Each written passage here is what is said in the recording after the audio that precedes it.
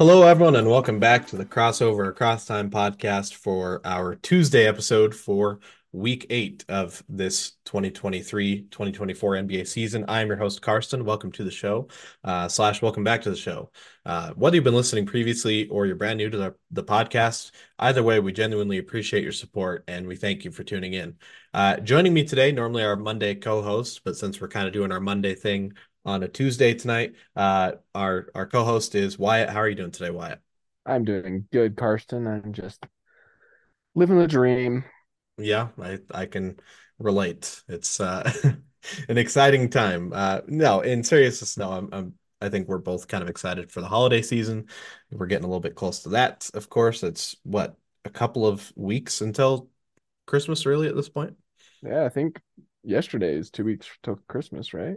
Yeah, geez, it just kind of snuck up on many of us, I'm sure, and me being one of those, I suppose. But yeah, Yeah, we're I yeah, sorry, fortunately go on. did my Christmas shopping this year. Like I actually, you know, did it in a kind of reasonable time frame, and I There you go. actually felt good about the gifts that I got.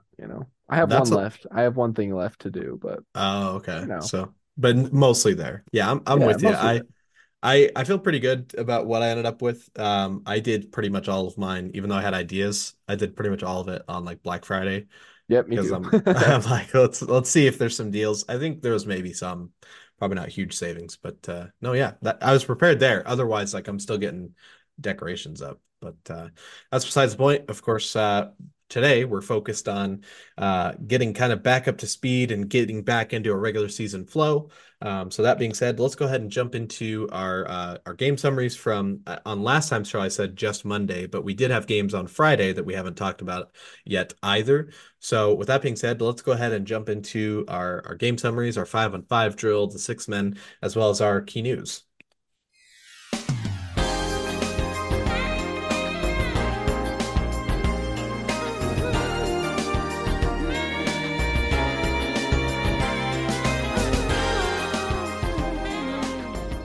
All right, again with our 5-on-5 drill, usually kind of what we do is Wyatt and I will take turns back and forth doing this. I'm going to start us off talking about the one game from Friday we'll focus on, and then we'll turn it over to Wyatt for the first of our Monday games, which we'll focus on. And to start off, that Friday game we're going to talk about is the overtime affair between the Oklahoma City Thunder in Oklahoma City versus the visiting Golden State Warriors, which the Thunder were able to win 138 to 136, your final score. And the Thunder continue to impress with Chet Holmgren and Shai Gilgeous-Alexander, who's emerged as maybe an MVP type candidate this season.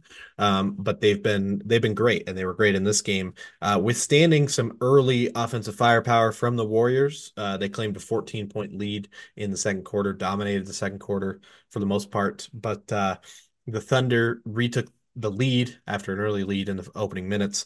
They retook the lead at the end of the third quarter, showing that they were not going to be going anywhere without this being a close contest. A few different lead changes in the fourth quarter and a tied game forced overtime, and the Thunder led throughout the whole overtime period to come up with the victory in this one.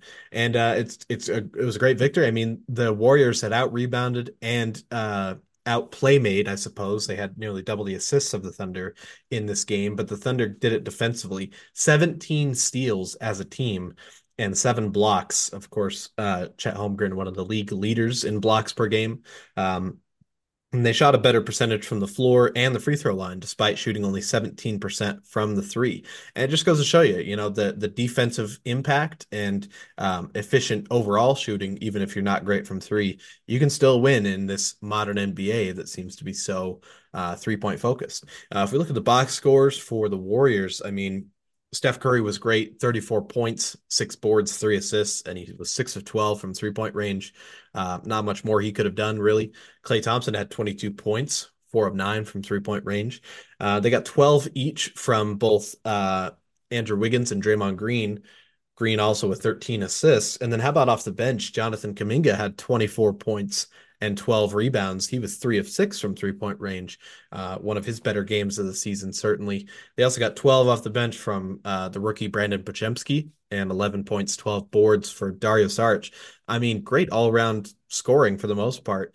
It really was just the Thunder's defensive impact to create more opportunities for themselves. And SGA, 38 points, 5 boards, 5 assists, 5 steals. Stellar stat line, even if he was 0 of 3 from 3-point range. They got 28 points from Jalen Williams. That's Santa Clara Jalen Williams, along with 3 steals and a block. They got 21 points, 7 boards, 3 blocks from Chet Holmgren, 16 from Lou Dort, and then 10 off the bench from Cason Wallace. So pretty impressive win, especially with not having as widespread of scoring impact from the roster as a whole. But credit to SGA, to Holmgren. Um, those guys are emerging as kind of true stars, along with great supporting cast in Williams and Dort. And then, Giddy, 9 points, 9 boards, 3 steals, 4 assists, still effective in his own way. Of course, that's kind of the weird out off the court situation for the Thunder, the whole Josh Giddey situation. That was something we didn't have a chance to comment on that was addressed by Adam Silver during the in-season tournament weekend. Of course, there's the allegations about Josh Giddey having an improper relationship with an underage girl. And when asked for comment, Adam Silver's remark was basically there's never been any sort of suspension or action taken by the league when a police investigation is ongoing. And that kind of thing needs to be fully confirmed, whether that actually did happen by, a police kind of investigation to determine if the league needs to suspend or do anything of that nature. So, I guess we'll see what comes of the actual police investigation. That's kind of the little bit of a cloud hanging over the Thunder, but otherwise, those young guys really powering the team to great victories. Credit to their head coach. And they've been very impressive. Great win for them against the Warriors, who continue to be a little bit perplexing, I suppose, at this point in the season. But that's it for our Friday games. Let's go ahead and send it over to Wyatt to talk about our next game, and a game that means a lot to us as Jazz fans, although they lost this game. But Wyatt, I'll let you take it away for that game from Monday. Yeah. So it's kind of a unique opportunity to look at two back-to-back Thunder games so we can kind of see the differences in their and kind of their play against these two different teams. So against the Jazz, they ended up with the win, winning 134 to 120. So strong offensive performances for both these teams, but kind of they didn't have the dominating defense that they had against the Warriors. I mean, they had good defense, but the Jazz may have even edged them out as far as defense statistics go. They both had 9 steals. The Jazz had 9 blocks compared to the Thunder's 7. The Jazz did turn it over more, 15 to the Thunder's 12. But overall, like pretty even in most of the team stats, except for when you get down to the 3-point percentage, where the Thunder killed the Jazz, 47.4% from the 3-point line compared to the Jazz's 31.6. So the 3-point ball game was very strong for the Thunder on Monday night, last night, I should say.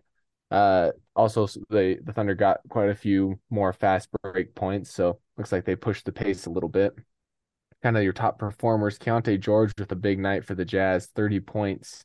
So congratulations to George going up against Shai Alexander, who had 30 points of his own for the Thunder. So impressive nights for both of those guys. Keontae George also had 7 assists compared to Giddey's 8, and Giddey also pulled 10 rebounds down. So good job for him on that. I know we talked about the recent allegations, so I'm going to go ahead and just move on past that and say, good job on the basketball court at least. The Thunder, they kind of dominated the entire game. The Jazz tied with them once, but never led. And the Thunder led by as much as 38 points early in the fourth quarter. So kind of a kind of a sad game for the Jazz for a little while, but they got back in it within 14 to end the game. Look at the box score here for a minute. For the Jazz, we already covered the big night by uh, Keontae George with 30 points. He also, had those 7 assists and pulled down a few rebounds. He made all of his free throws, shot 5 for 9 for the 3-point line. So he had good performance, definitely contributed to keeping it, a little higher than it could have been without his uh, successful 3-point shooting Monday night. And then he also shot 10 for 17 from the field. So great job for him. Other double digit scores, we had Sexton and who had 20 points. He also had 4 rebounds.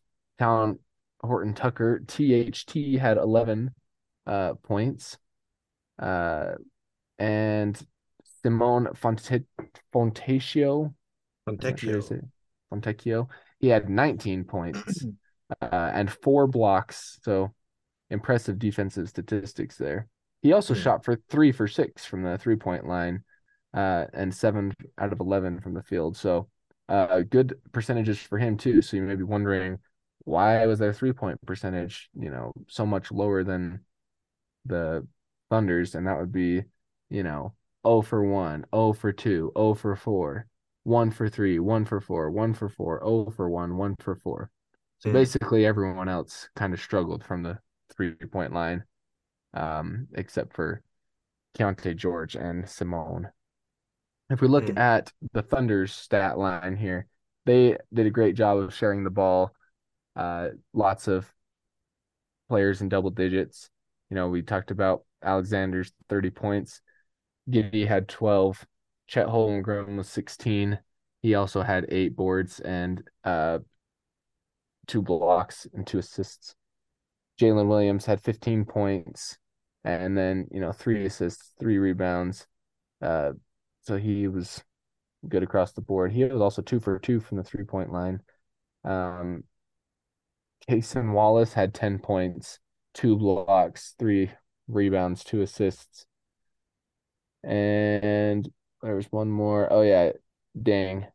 He had Osman Dang had 18 points, 3 assists, 3 rebounds.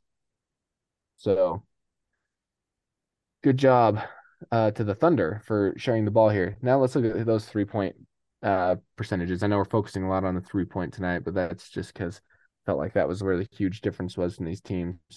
Cason Wallace, 2 for 4. Jalen Williams, 2 for 2. Chet Holmgren, 2 for 3. Josh Giddey, 2 for 3. Isaiah Joe, 3 for 7. Osman Dang, 3 for 4. The other Jalen Williams, this one with an I, 1 for 1. So, and Aaron Wiggins, 1 for 1. You had some misses in here. Mitchik was 0 for 3. Trey Mann was 0 for 1. Pokusevski 0 for 2.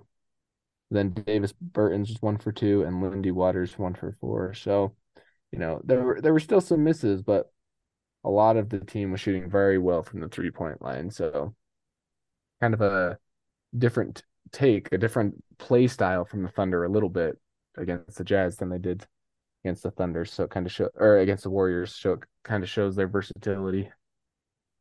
Yeah, for sure. And I mean, yeah, great win again for the Thunder being able to um I mean, those are kind of the games that go under the radar. A team like the Jazz that's been struggling sometimes.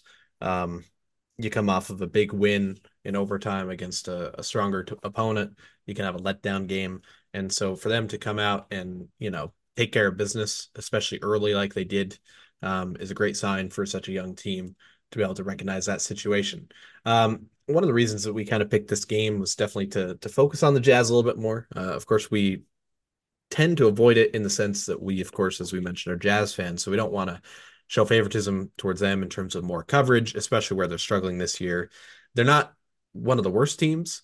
They're not a great team. They're not really in the play-in mix in any kind of way.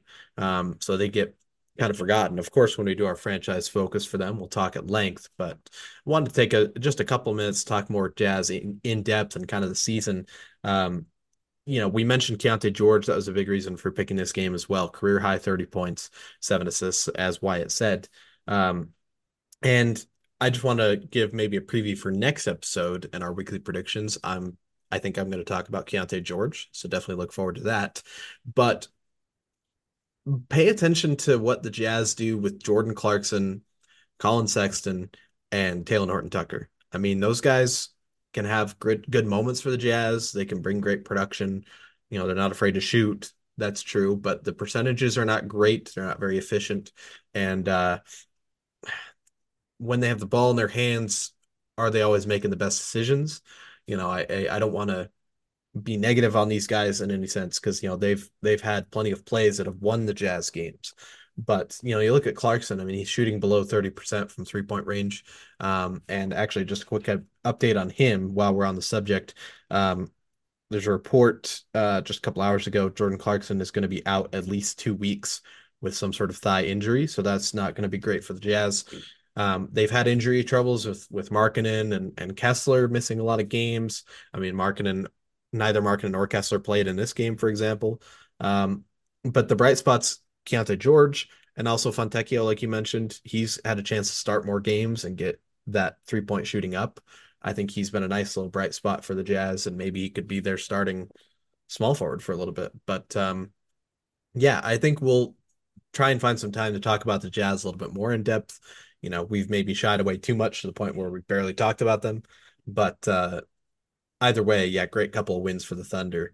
And I suppose we'll leave it at that. Just a couple of comments on the Jazz situation at the current moment. But let's move on to that next game from last night, Monday night. We're going to talk about the New Orleans Pelicans getting a very impressive win at home against the Minnesota Timberwolves, who were the team with the best record in all of the NBA at that point. 121 to 107, your final score in New Orleans, and a great bounce back win for a team that had kind of let down in their semifinal appearance in the in-season tournament. It was a close first half. After that, the Pelicans had a great run in the third, and closed it with a great run in the fourth as well. Really owned kind of the second half in a sense. You look at the box scores for the Timberwolves. They were without Anthony Edwards, who's been dealing with injury, so that's certainly something to be factored in. But they still had a lot of other great players, of course. Led in scoring, three different guys had 17 points. Karl Anthony Towns, Mike Conley, and Naz Reid. Reid, of course, coming off the bench. Karl Anthony Towns also with 12 rebounds, so very solid game for him. 12 points off the bench for both Jaden McDaniels and Shake Milton. Um, Not terrible shooting, but they just didn't get, a big standout offensive performance from any of those guys. And they just need a little bit more scoring, I suppose. You could say that of any game. But the Pelicans really got the job done with their stars, especially Zion Williamson. 36 points, 5 boards, a steal, and a block. About 10 of 12 from free throw line, shooting above 75% from the floor. Really dominated the game. And I think that was a nice little statement win after, again, he had a poor performance in that quarterfinal game. They also got 23 points from CJ McCollum with 4 boards, 4 assists, a steal, and a block. And he was 4 of 7 from 3-point range. So doing a little bit of everything on the floor. They got 20 points from Brandon Ingram, 14 points, 13 boards for Valanciunas, who also grabbed 2 steals, 2 blocks. And then they got 10 boards from Herb Jones and then 10 points off the bench from Trey Murphy the third. And this is what we've seen in recent years with the Pelicans. When they have all their stars playing and they have those great supporting pieces in Jones, Murphy, Alvarado as the backup point, and now Dyson Daniels, who's developing, and the rookie Jordan Hawkins. I mean, they can be one of those top 4 teams in the West, and they've been a better team at this point than especially with Zion coming back again from injury at the start of the season, they've been good and they've been above 500. The question is, can they continue to build? Can they get consistent? And can they, actually fulfill that promise and be that kind of top tier team? Um, Otherwise, that's kind of looking in the future. This game alone, great win for them, great statement win against the Timberwolves, albeit with the asterisk of no Anthony Edwards, but a great win nonetheless. And that's our third game. Wyatt, I'll go ahead and send it back to you for an overtime affair from last Yeah, night's action. hard to believe, but the Bulls forced the Bucks into overtime, where they ended up losing by 4 points, 129 to 133. this is kind of a surprisingly close game considering the Bulls are 12th in the East and the Bucks are third. Uh, so good job to the Bulls really making them work for it.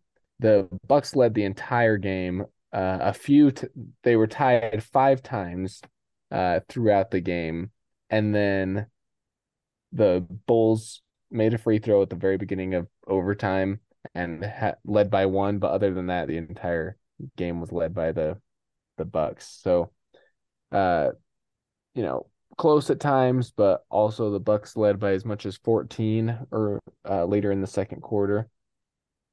Some interesting statistics about the team. You know, the Bucks shared the ball well. They had 34 assists compared to the Bulls 25. They also turned the ball over though, 11 compared to the Bulls 6. Overall shooting percentages, they shot from the field a little bit better, 51 compared to the Bulls 41, but their three-point shooting was a little bit less than the Bulls. They were 40 compared to the Bulls 44, but pretty close all around. The Bulls whipped them as far as second chance buckets go, but Milwaukee ran the floor and uh, also dominated the paint. So, uh, they each had their strengths, and I think they both did a good job of playing to those strengths this game. Our top scorers here, DeMar DeRozan with 41 points for the Bulls. Giannis Antetokounmpo had 32 for the Bucks. So great performances by both of those uh, players, and that's kind of what we expect from these two stars.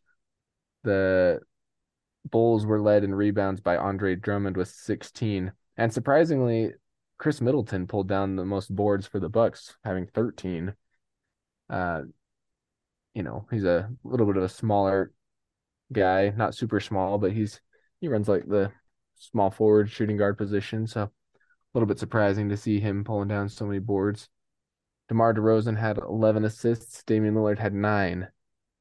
So great performances there. Let's jump into the box score a little bit more in depth and see who else carried the team here. For the Bulls, DeMar DeRozan was supported significantly by Kobe White, who had 33 points. He also had 6 boards and 4 assists. Nikola Vucevic had 14 points, 10 boards, 5 assists. So good job, big man dishing the ball. Patrick Williams had 15 points, 7 boards, 2 assists, and he shot 50% from the 3-point line, 100% from free throws, but it was only 2. So, but great job anyway. DeMar DeRozan, in addition to his 41 points, had 11 assists, so did a great job of handling the ball and getting it to his open teammates. He also shot 50% from the 3-point line, but he shot 3 out of 6. So he helped the team a lot. And, of course, that will add up for his points scored. And then we jump down. We'll give a courtesy Andre Drummond. He had 9 points, so close to double digits, but he, like I mentioned earlier, also had 16 rebounds. He also had an assist and a steal. So good performance by Andre Drummond. Just impacted the game in a little bit different way than the other guys we mentioned. For the Bucks, Giannis's 32 points was supported by several other members of the team that had double-digit scoring. Brook Lopez and Malik Beasley both with 19 points. Beasley had 4. Actually, they both had. No. Beasley had 4 rebounds. Brook Lopez had 3. And then Lopez also had 3 blocks. So good job on the defensive end for Brook Lopez. Damian Lillard only 14 points tonight, but he had 9 assists. So he was being a distributor, little John Stockton in him. Bobby Portis, 17 points, 7 boards, and pretty good shooting. He had shot 63% from the field. And then AJ Green with 12. He also had 5 rebounds, 3 assists. he was 4 for 5 from the 3-point line. So really strong shooting from AJ Green. I also failed to mention Malik Beasley 5 for 8 from the 3-point line. So great job for him. Damian Lillard struggled a little bit from the 3-point line, just in case anyone was wondering, like I was. He was 2 for 9. So you know, even the greats have their struggles, and I'm sure we'll see him bounce back and have a stellar night here pretty soon. And I'll Yeah, send it back absolutely. to you, Karston. Yeah, thank you. No, of course, Lillard's gonna be back at with I'm sure plenty of great shooting performances. I'm glad you mentioned Malik Beasley though towards the end. I mean, how great has he been as an acquisition? Of course, Lillard was the big name in the offseason, but Beasley was part of that as far as a signing. He became the starter at the shooting guard, and he's been averaging about 12 points a game, similar to his career averages for the most part, but he's shooting 46% from three. And I mean, that's just been such a huge boost for the Bucks, has been a big factor. I mean, in this game, for example, 5 of 8, that's been a great acquisition for them. So just wanted to highlight that real quick. But otherwise, yeah, great win for Milwaukee. Kind of a surprise for the Bulls to be in it that much, but yeah, great win nonetheless, and great for them to be able to get these kind of wins and get some great performances from Chris Middleton, who again continues to be a touch of a question mark for the Bucks as far as how much he can impact the team this season as they continue to work him back in from But recent yeah, injuries. and But I'll throw out there with the Beasley uh Middleton kind of uh combo, Beasley was an especially good pickup because of his 3-point percentage, where Middleton kind of had shouldered that role a little bit in the past of being kind of the spot up shooter for a team that really didn't have a lot of 3-point shooting. And he's mhm, you know, because he's only shooting 36% from the uh 3-point line this season. And yeah, of course they lost Grayson Allen, so it's good to yeah, have another 3-point shooter.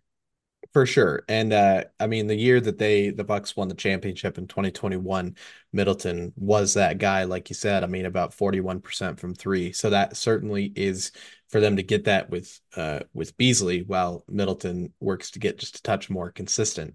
That'll certainly be huge for them. Um, Absolutely. So yeah, that takes care of that game. Let's go ahead and jump into our last game we're going to focus on from last night's action, and that is the LA Clippers winning at home against the Portland Trailblazers, 132 to 127. As the Clippers, we'll talk about them. Well, I'll just preview with my power rankings at least. They haven't really had a chance to move, even though they've been winning a bit more. But they could start to make some noise as they've started to get a little bit more uh, clear on the lineup, with Westbrook kind of moving to that bench role, and Harden's been playing a touch better. But it was a competitive game, and especially third quarter, there was several lead changes. In the game, there was 18 total lead changes, um, and looked like late the Trailblazers might have a chance to steal the win, but the Clippers able to go on a nice run in the closing minutes to come out with a victory. And the teams were pretty comparable in a lot of statistical categories. Clippers had a few more defensive numbers, but they shot better overall from the floor and from the free throw line, even if they were lesser from the 3-point line in terms of percentage. If you look at stats for I'll start with the Trailblazers. Anthony Simons, only like his third game back from the thumb injury, scored 38 points in this game, making 5 of his 11 3-point attempts. And then Shaden Sharp, the underrated second-year guy who gets lost in, Simons and the rookie Henderson being a little more of the focus.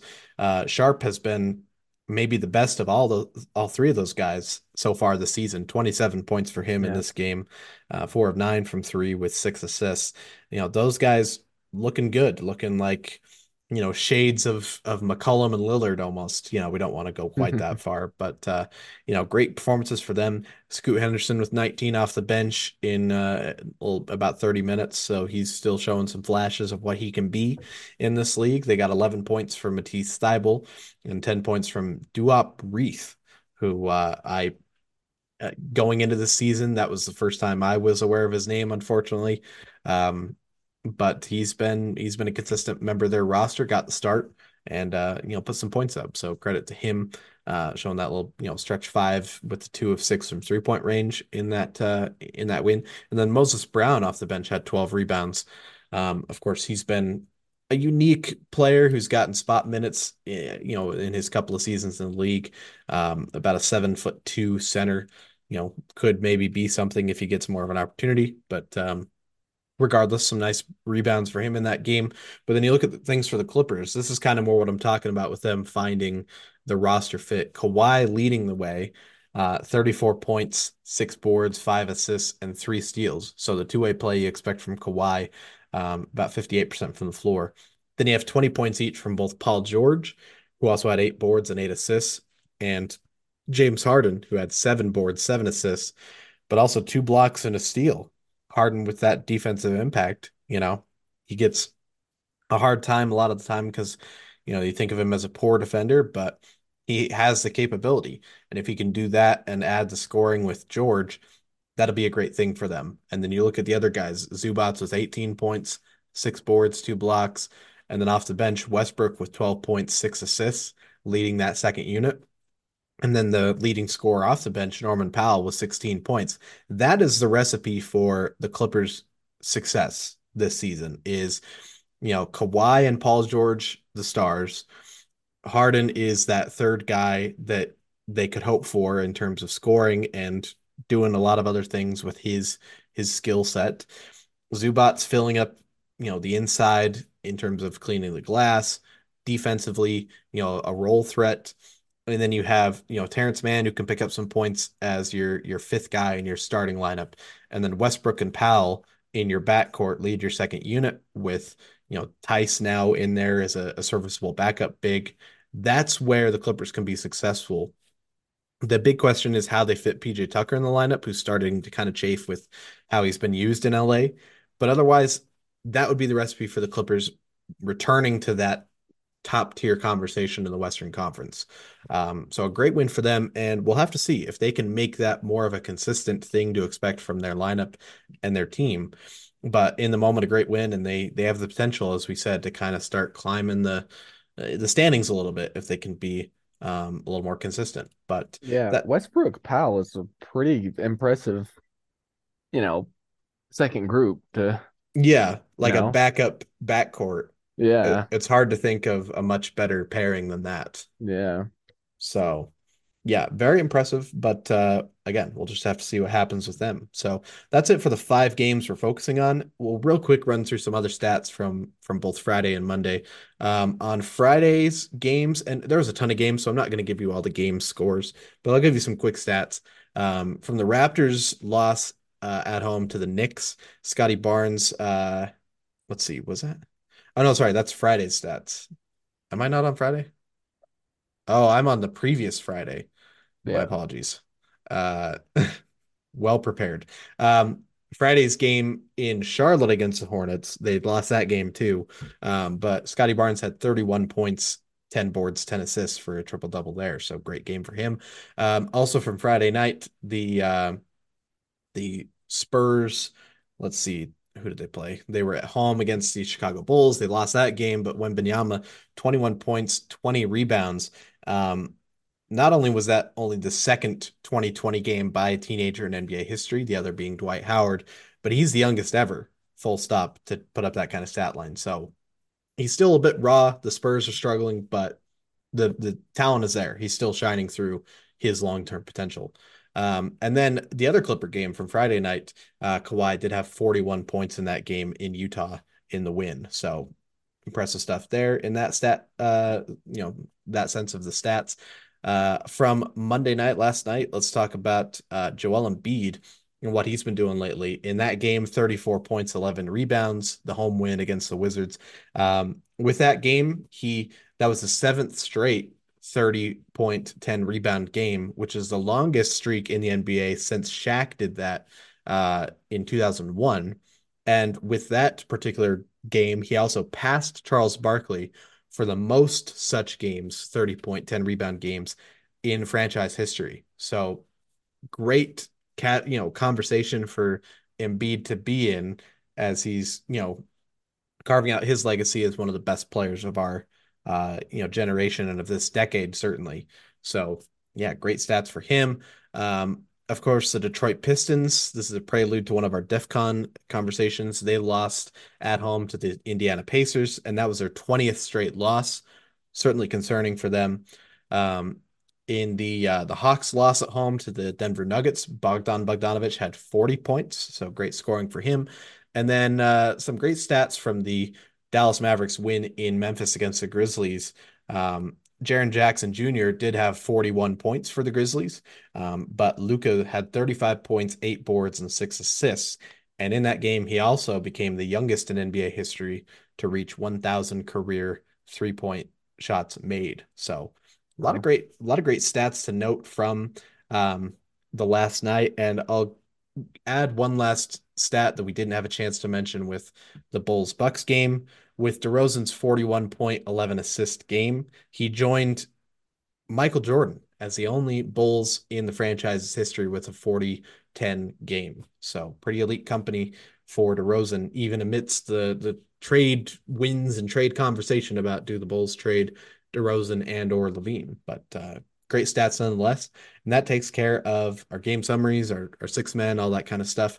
Let's real quick run through the key news. There's a few items to talk about here. Starting with an update on the Lakers and their in-season tournament championship. They're actually going to be raising a banner commemorating that championship, but I think the way they're doing it is good.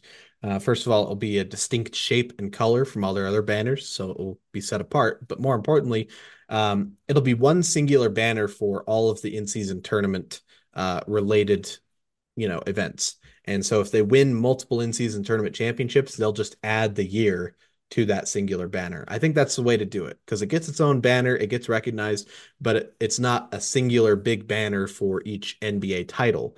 And especially for a franchise like the Lakers, I think that's the great way to make sure the emphasis is proper. So, hmm. update there for them. Quick transactional note for the Celtics. They've waived forward Nathan Knight, who is on a two-way contract. It'll be interesting to see who they potentially sign to replace that contract. Um, for the Atlanta Hawks, Trae Young was fined $25,000 for confronting and directing inappropriate language towards a game official at the end of the Hawks' loss last Wednesday to the Brooklyn Nets. So I guess worth noting there. And then a bunch of injury updates, unfortunately. Recent injuries, firstly for the Dallas Mavericks. Kyrie Irving is out indefinitely with a right heel contusion. Not really a timeline set at this moment. For the Pelicans, Matt Ryan is out with a right elbow injury and subsequent surgery that I think is going to happen in the next day or so. And he'll be reevaluated in 6 to 8 weeks. So kind of a longer timeline. Even longer for the New York Knicks, Mitchell Robinson is out at least 2 months with a left ankle surgery. He'll be reevaluated in 8 to 10 weeks, that 2 month time frame roughly. Um, and then for the Spurs, Charles Bassey is out for the season with a torn left ACL. Devastating for all three of those guys and Kyrie as well. Longer term injuries. You hate to see that. And we want to wish those guys the best in recovering from those injuries, as well as Jordan Clarkson. Of course, we mentioned he'll be out a couple weeks with that thigh injury. But then we do have some a positive note in the injury conversation. Bradley Beal is targeting a return tonight versus the Warriors.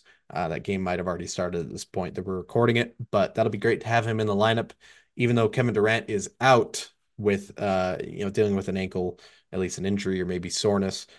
So we're still not getting the big three on the lineup Yeah. on the floor. That hasn't happened yet in the regular season, but it could be close with Beal returning. So I'll hopefully throw that's the out case. another positive, LaMelo Ball, Mhm. who he has resumed some activities and will be reevaluated in a week with his ankle. Okay, that is So, good. I don't think I had seen that, so that is great to hear that he's going to be hopefully returning somewhat soon yeah. from that injury. And then a couple of other news items that came up just as we started recording. First of all, there's apparently a conversation from Ted Leonisis, or however you pronounce his name. He's the owner of the Wizards and the Capitals. Um, Apparently, he's planning to move both franchises out of downtown DC and into Northern Virginia. Now, that'll be interesting if I imagine they would keep the naming, but probably just wants a new arena. I mean, that arena isn't that old, but that doesn't stop owners from wanting new arenas. So we'll have to see if that happens. But the only other thing is the Chicago Bulls are actually starting a Ring of Honor. A few different NBA teams have similar things, and the inaugural class is going to have all the heavy hitters. Jordan, Pippen, Rodman, Tony Kukoc is in there, Bob Love, Jerry Sloan, Chet Walker, Artis Gilmore. Those are all your players that'll join in. Your coaches or executive type guys, Phil Jackson, Jerry Krause, Tex Winter, Johnny Red Kerr, and what was the other name? It was I believe one of the coaches in the at the beginning of the franchise history, Dick Klein. And then also they'll recognize the 96 team as a whole team. So pretty much the big ones at this point. There's probably plenty of names that you'd like to see join them in coming years, but that's cool for them to start their own Ring of Honor, a very storied franchise. And that should take care of our key news. Um, and that's the end of that bigger segment to start the show. Let's go ahead and waste no more time. Let's jump into our power rankings conversation.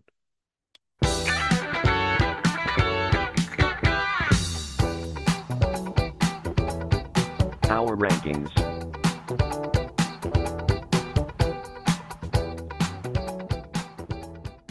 All right, Wyatt, I'm going to let you actually kind of take the lead. Hopefully, you're prepared to start off the conversation with your power rankings. Oh, my middle name is prepared. Um, I have had a little bit of movement in my top five here. A little bit of movement that's kind of sad to see because the Nuggets are now dropped down three places to number five in my list, which, um, you know, I like the Nuggets, so it's a little bit sad for me, but also they won last year, so and this isn't like they're out, by any means. They're still a very strong team sitting at fourth in the West on rankings. Otherwise, the Thunder moved up one to four, so it's still shocking, but good job, Thunder. The Bucks are up two to second. Celtics and Timberwolves remain one and three, respectively. I know that might not be a popular opinion with the Timberwolves being one in the West right now. I have them ranked third behind both of the top teams in the East, barring the Magic, who are actually second in the East with a tied record with the Bucks. But I can't imagine the Timberwolves uh succeeding against the Bucks or Celtics long term. But the Pacers did, so moving on. Mavericks and Lakers both moved up a couple spots. They're 7 and 8. I should throw in the Magic are sixth. Also, like the Thunder, very impressed by their standing so far this season. Uh, the Sixers moved down one spot to ninth, and the Pacers moved into my top 10, going up three spots. So great job to the Pacers. Now, other big movers through the rest of my list. This Kings down four. Not necessarily because, it's not like they had a bad week. They were 1-1, but just kind of some impressive weeks for Lakers, Sixers, Pacers, and even the Mavericks all going undefeated this week. Other big movement, I actually really didn't have any big movement. I had, Cavs moved up a couple spots, Suns and Knicks dropped a couple spots, and then just one, a lot of swaps basically. Clippers and Heat swapped, Nets and Pelicans swapped. Warriors moved up two to bump the Rockets and Hawks each down one. Nothing super exciting in that latter half of my power rankings. Bottom three remained the same, with the Spurs, Wizards, and Pistons being my bottom three teams. Okay, fair enough. I do find it interesting that you've kept the Spurs above the Wizards, even though the Wizards have like one more win. I mean, Yeah, you know, there's not much of a difference, I suppose. I mean, like you said, they're the bottom kind of three teams at this point, but just a small note. In well, I terms of think they're my tied actually. I think they're both 3-19, Wizards and Spurs. yeah, they're tied now because Yeah, Yeah. Spurs just won, right? Did they just win tonight? Or no, that's Oh, wrong. The Wizards just lost. That's what tied their. gotcha. I think that's what made their record tie. Okay. Yeah, fair Sorry, enough. No, you're good. unimportant, but Yeah, I mean, they're very close, but no, for me, I ended up moving the Timberwolves up to number one. Of course, at the end of last week, which is, the week seven, end of week seven power rankings, they had number one record in the NBA. They've been very consistent from, start of the season on. They've consistently been moving up. And I'm with you as far as the doubts of, is this sustainable for the whole season? And in a playoff setting, will they actually be able to, you know, be better than teams like Celtics, Bucks? Um, so I get that aspect, but they've really earned this so far, especially with Anthony Edwards out for, recent games. They've been able to keep the ship afloat and take that top spot. So and defensively they've been doing it. Gobert has kind of proved the doubters wrong after last season. He's had a great year, a great bounce back year.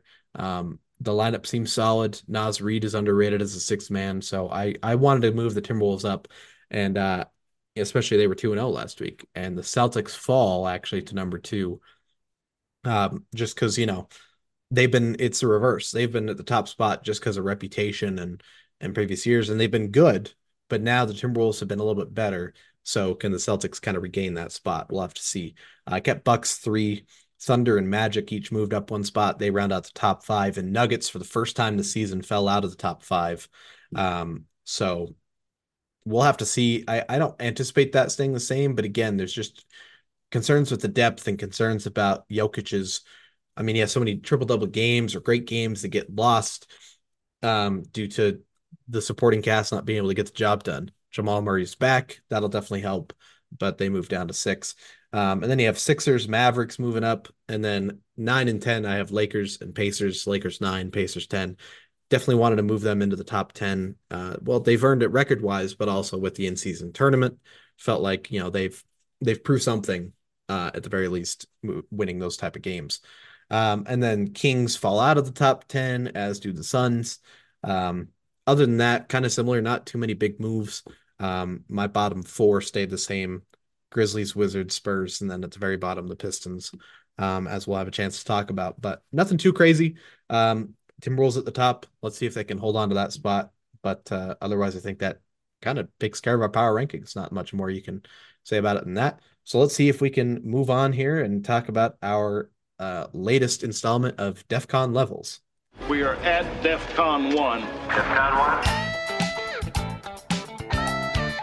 Defcon Levels. Okay. We've each got, well, I've got three, Wyatt's got two. I took the lead this time, and we've got five total topics we're going to run through. If you're not familiar, DEFCON is a military type term. If it's a DEFCON 5, that means peace, everything's good, no concerns really.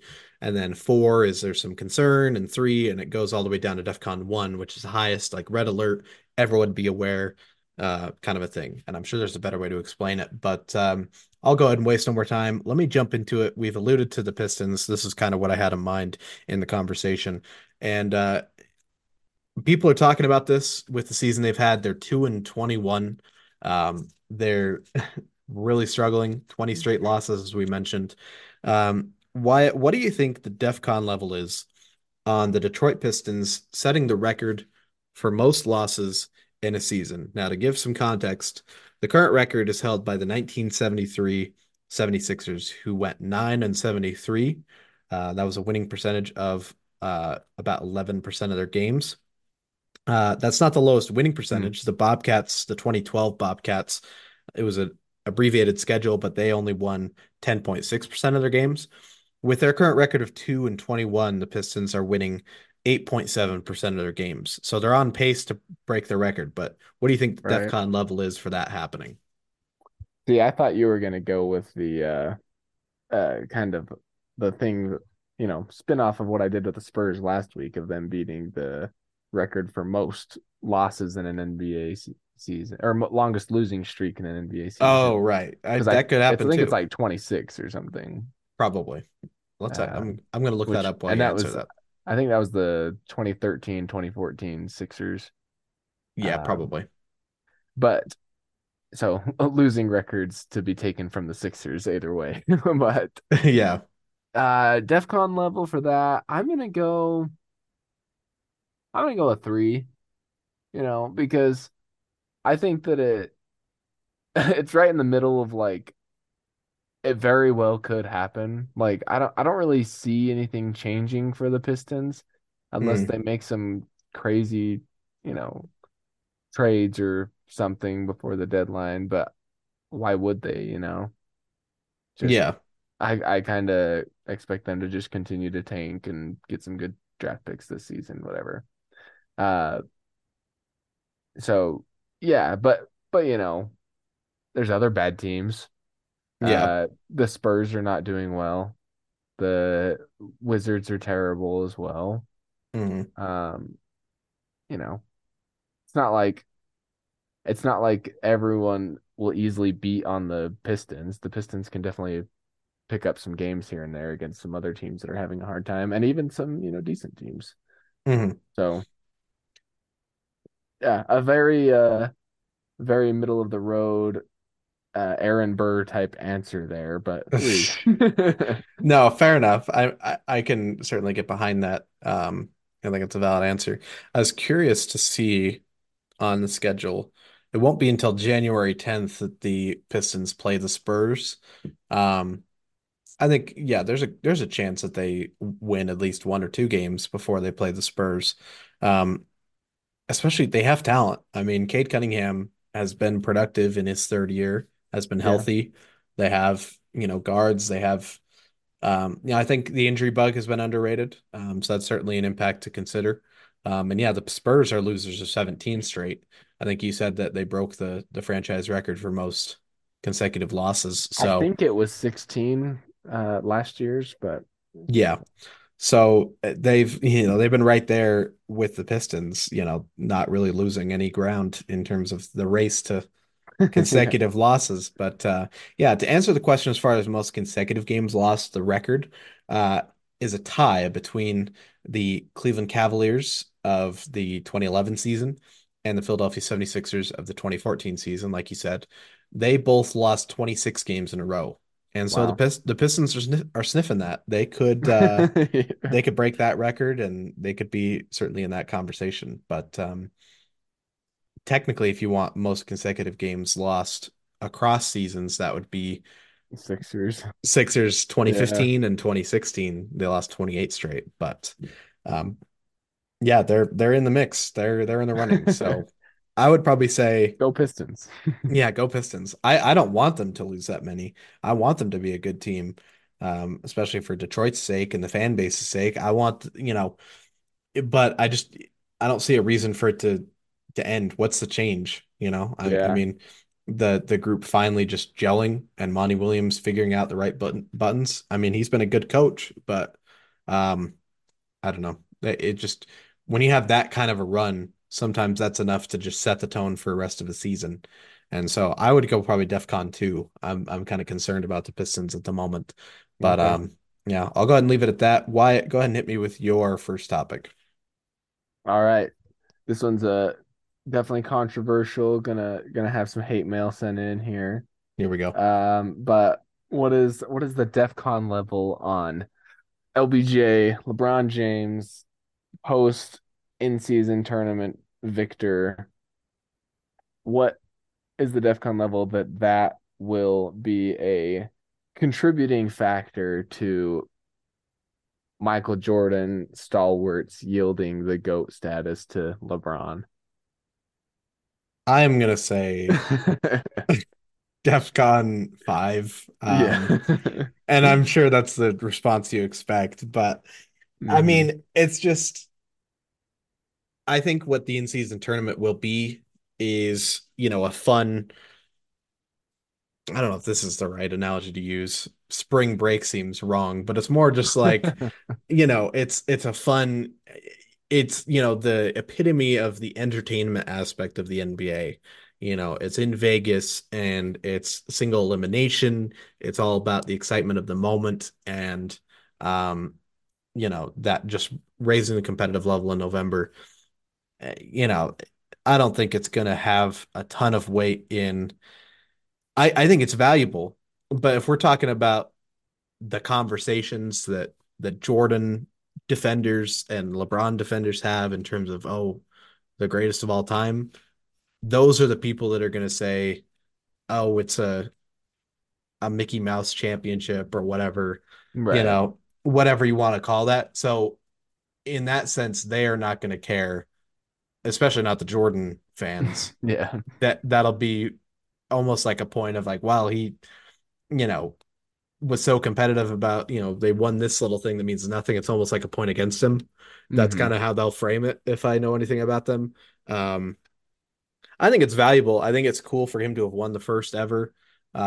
And, says something about his competitiveness and, the sense that, oh, there's this new thing up for grabs. We have the chance to be the first ever to win it. And they were purely dominant and he was great.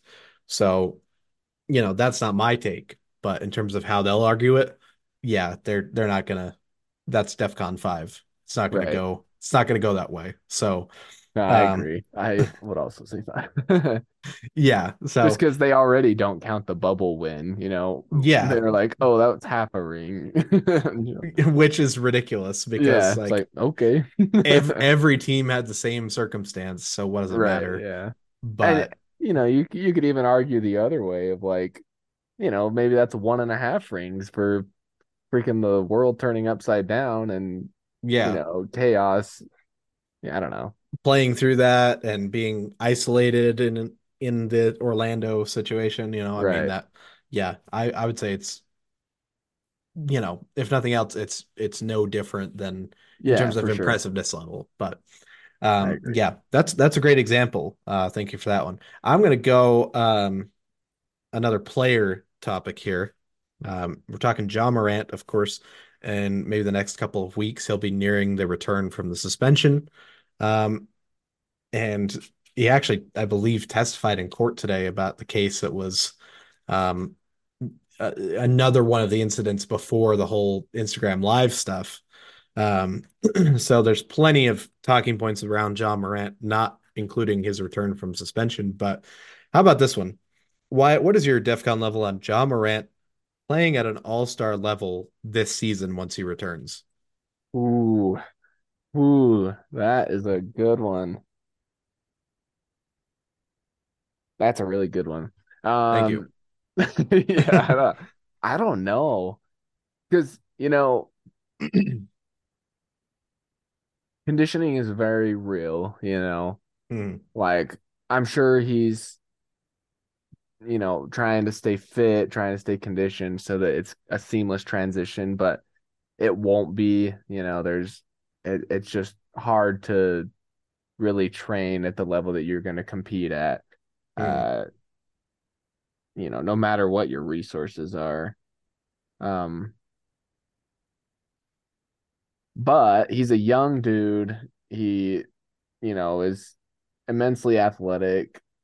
I wouldn't be surprised if he bounces back and transitions quickly, gets through that conditioning period quickly. Hmm. Ah, but he also relies so much on his athleticism, like Yeah. that's a big part of his game. So if it's lacking, it's going to be hard for him to Yeah, well, but edge. you got to think that during this whole time, I mean, it's not like he's injured and out. He's just No, suspended. So yeah, you got to figure that he's putting in some time with a trainer and staying right. in as best shape as he can. Yeah, and I'm sure he is, and I'm sure he's like he's still going to be a athletic beast for sure. Hmm. I don't know.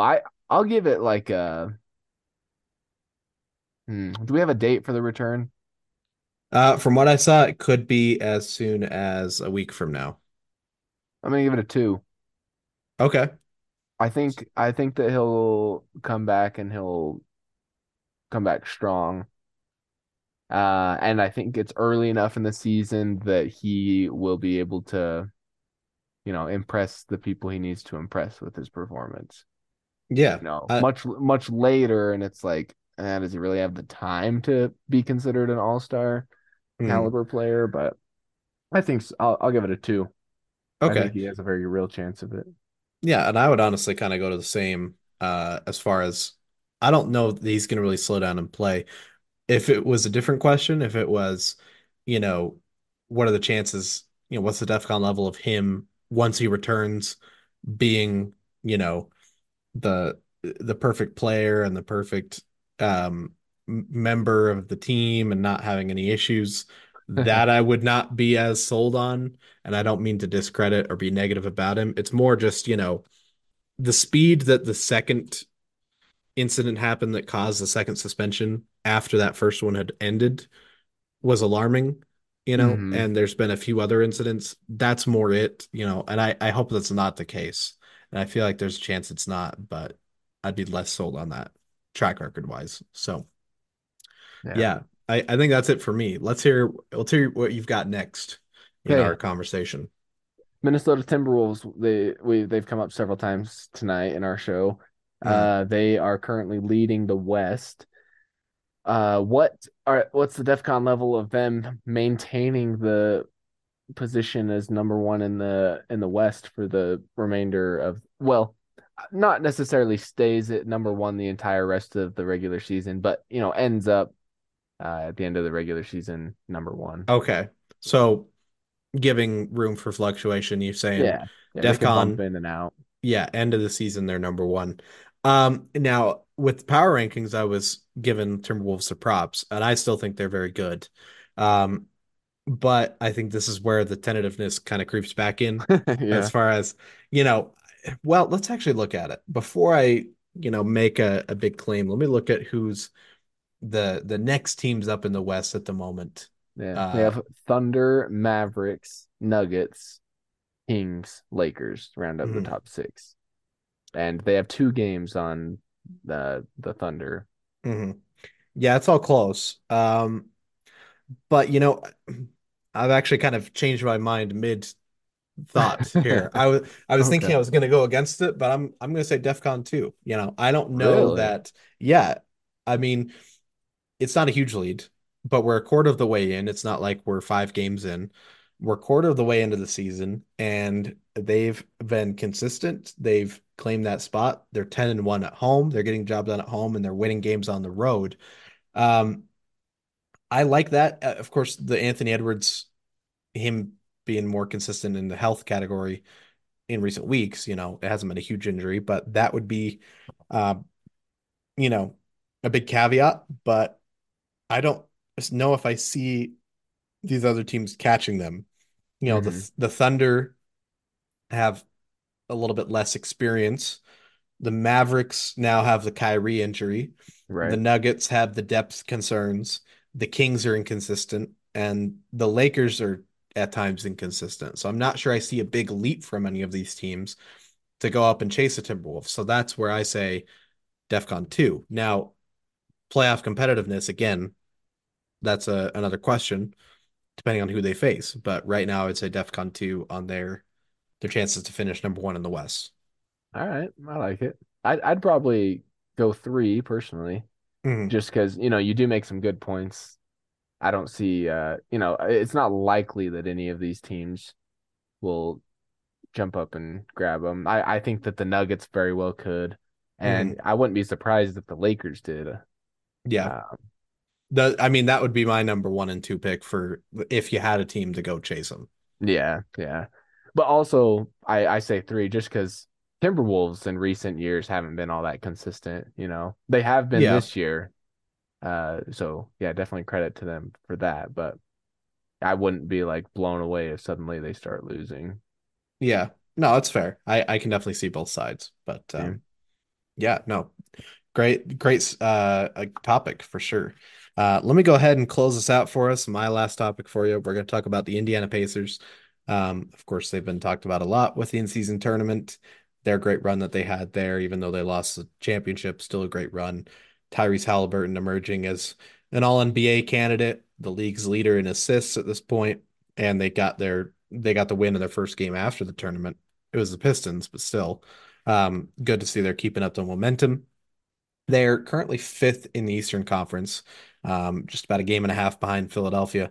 What is your DEFCON level on the Indiana Pacers clinching home court in the first round of the playoffs, which would mean, of course, a top four seed. Oh, shoot.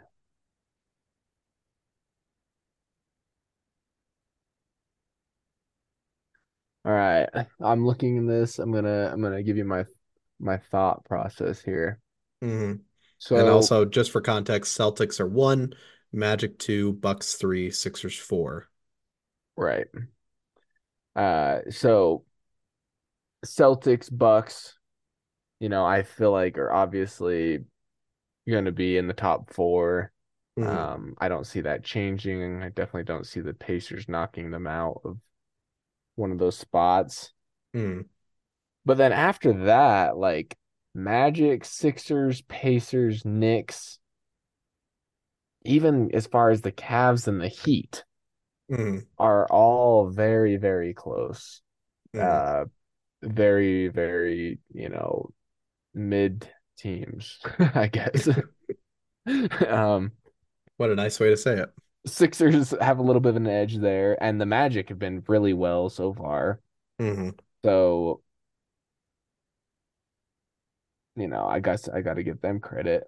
I keep just expecting them to drop off, but they don't. hmm Um,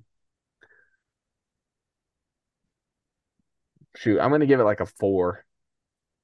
Okay. I'm impressed by their play. I really enjoyed watching the Lakers Pacers game on Saturday, the in-season tournament final, uh, hmm finale thing, championship, I guess you would call it. Uh, and I think they're a good team. But the issue I have here is Celtics and Bucks already take up half the spots. hmm The Magic continue to be like a really good team, even though I don't think they should be, and I have skepticisms as to whether it continue. And the hmm Sixers, I genuinely, they're a good team and they've been playing well. hmm So between those two teams, you gotta at least solidify a third spot out of the top four being taken.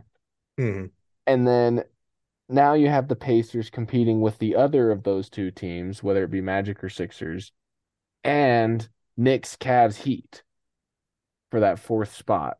hmm And so the chances of them, you know, beating all of those teams out and having better standings are, slim. One, two, three, like 1 and 5.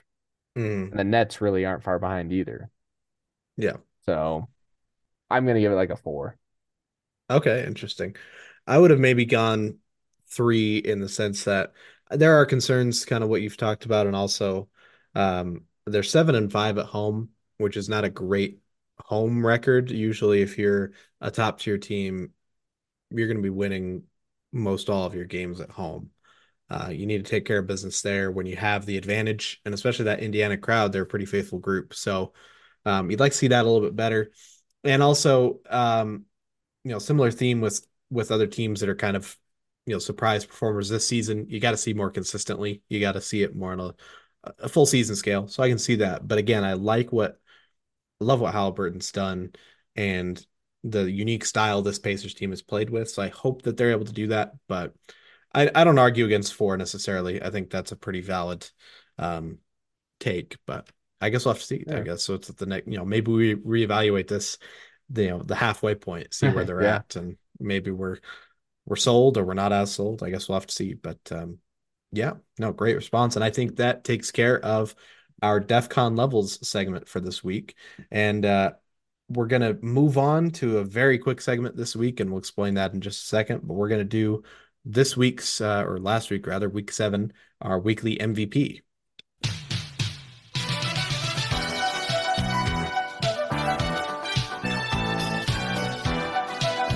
Weekly MVP. Okay, I say this is going to be quick simply because we've already chosen our weekly MVP. Simply because, well, the number of games played, even though one of them didn't count towards the regular season, but also the fact that this player won an MVP already this week and won the first ever championship for a tournament that this was the first ever time it had been played. our weekly MVP, we're going to give it to LeBron James. I mean, it's hard to really argue for anyone else. If you count the tournament final, even though that doesn't count with regular season stats, they were 3-0, of course. But he really was the MVP. I mean, 28 points a game, 8 boards, nearly 8 assists with about 2 steals. And I mean, clutch free throw shooting, about 90% free throw shooting for the week. For a guy that we know that's one of more a bit of a weakness, not a great free throw shooter. So it showed his drive and his focus to win that championship, to power the Lakers to that kind of victory. And so it would really hard to choose anyone else. Wyatt, an even bigger fan of LeBron than I. I don't know if you have any other thoughts you want to add to kind of speak to his impressiveness this week and in the tournament. He's goated. Although I will say, uh, if the MVP had been just for that game, the championship game, and not the Hmm. tournament as a whole, Anthony Davis would have won. You know, Yeah, he yeah, had an absolutely. incredible championship game. Yeah, the So 41 points, 20 rebounds. Yeah. yeah, and like 4 blocks, he was just destroying them defensively. And like the most impressive thing, his rebounds, like most of the time, the Lakers just kind of were stayed out of his way. Like they were kind of out on the perimeter, and it was Hmm. like him and like 3 or 4 Pacers guys, and somehow he ended up with the ball every time, or at least a hand on the ball. Hmm. And so many of them were offensive rebounds and not just defensive rebounds. Hmm. Yeah, So absolutely. quite a And stud. yeah, and he's had a great year again. He had an underrated year last year. I want to see his name in MVP or not MVP, Defensive Player of the Year conversations. Anthony Davis, that is. Um, I think Gobert is going to be back in that mix this year, but AD should be right there in terms Yeah, of names for Defensive Player of the Year. But no, yeah, if it was just that one game, but of course the 3 games, LeBron was the leader of that Lakers team. yeah, definitely. And yeah, again, I think that's the right call for us. So congratulations, LeBron James, our Week 7 MVP, LeBron.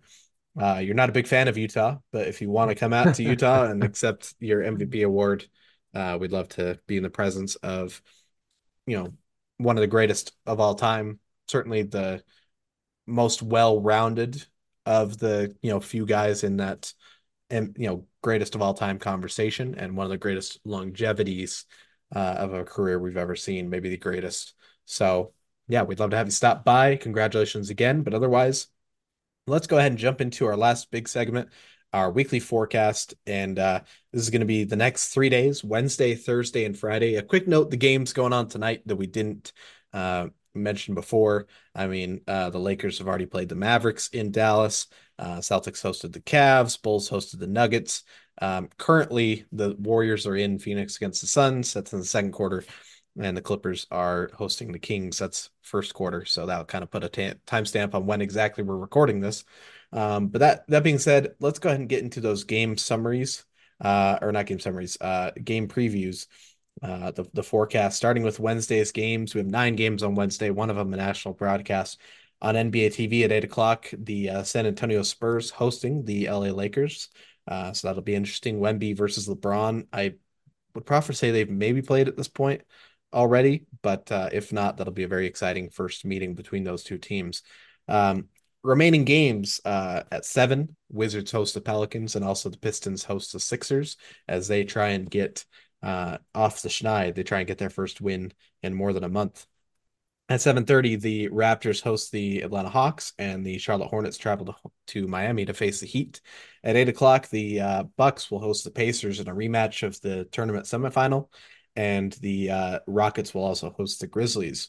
At 9 o'clock, the Utah Jazz are at home against the New York Knicks for their 80s night for their 50th anniversary or 50th season celebrations this year. And also at 9, the Phoenix Suns will host the Brooklyn Nets in a rematch of Mikal Bridges in Phoenix against his former team, Durant against his former team in the Nets. Should be very interesting.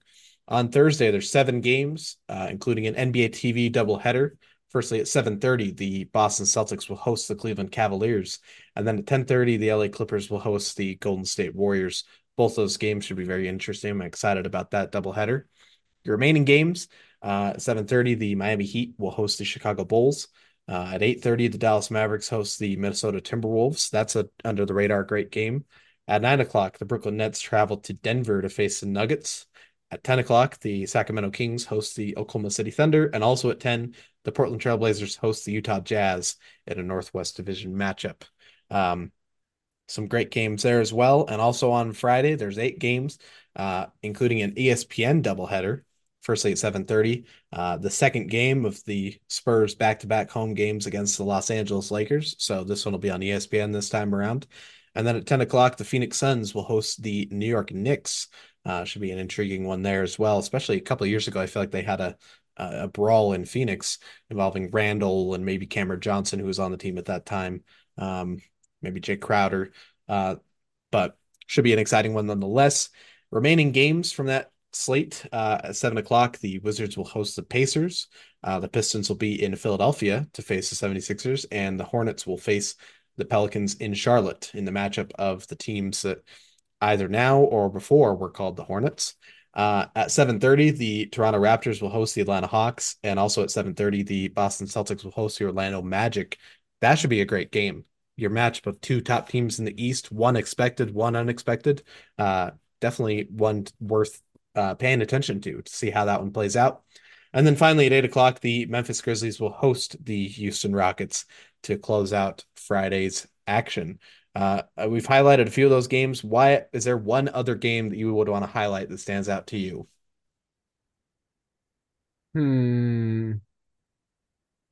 No. Okay, fair enough. I don't know. Pacers and Bucks. You already kind of highlighted that one. But Hmm. No, yeah, I think that I just mentioned it was a tournament rematch, but that should be a great one, to see how yeah, the Bucks respond now that they're focused on, okay, we need to, you know, get our consistent regular season going and get ready for, you know, a deep playoff run that we hope to have. So no, I think that's a yeah. great choice. A lot of great games. I'm excited about the rest of this week. With that, let's go ahead and wrap things up with our This Day in History fact for you. We're going back to 1988 for this one. So December 12th of 1988, with a 110-94 loss to Utah at the Salt Palace, the Miami Heat set an NBA record for the most consecutive games lost at the start of a season with 17. How appropriate with our conversations about the Pistons and the Spurs. The LA Clippers opened the lockout-shortened 1998 to 1999 season with 17 straight defeats, which tied the Heat's mark. So a couple of other teams have struggled in NBA history. Um, Interesting to note in the Heat's case, that was, 88. By the time the mid 90s rolled around, the Heat were a consistent team Yeah. in the Eastern Conference playoff picture. And by the late 90s, they were one of the best teams in the East, not named the Chicago Bulls. So, um, yeah, definitely an interesting fact. Wyatt, any closing remarks before we wrap up today's show? Uh, no, I think the in-season tournament was definitely a success. Lots of fun. Hmm.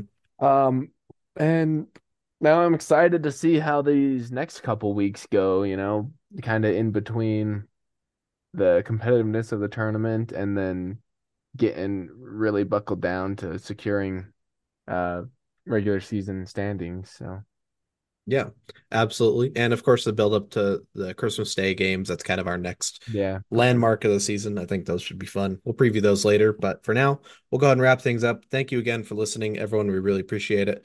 If you want to check out our social medias, that's Instagram and Facebook. We're at Crossover Across Time. Pretty straightforward. On Twitter or X, whichever you prefer, it's X over Across Time due to the character limit for the username. On all 3 of those, you'll also find a link tree that will take you to any of the other pages, but will also take you to the podcast itself. Of course, you're already listening, but if you're not sure where all the places are available, we're on Apple Podcasts, Google Podcasts, Spotify, and RSS.com. So definitely check us out. Again, we appreciate your support and, would appreciate any continued support you want to give us.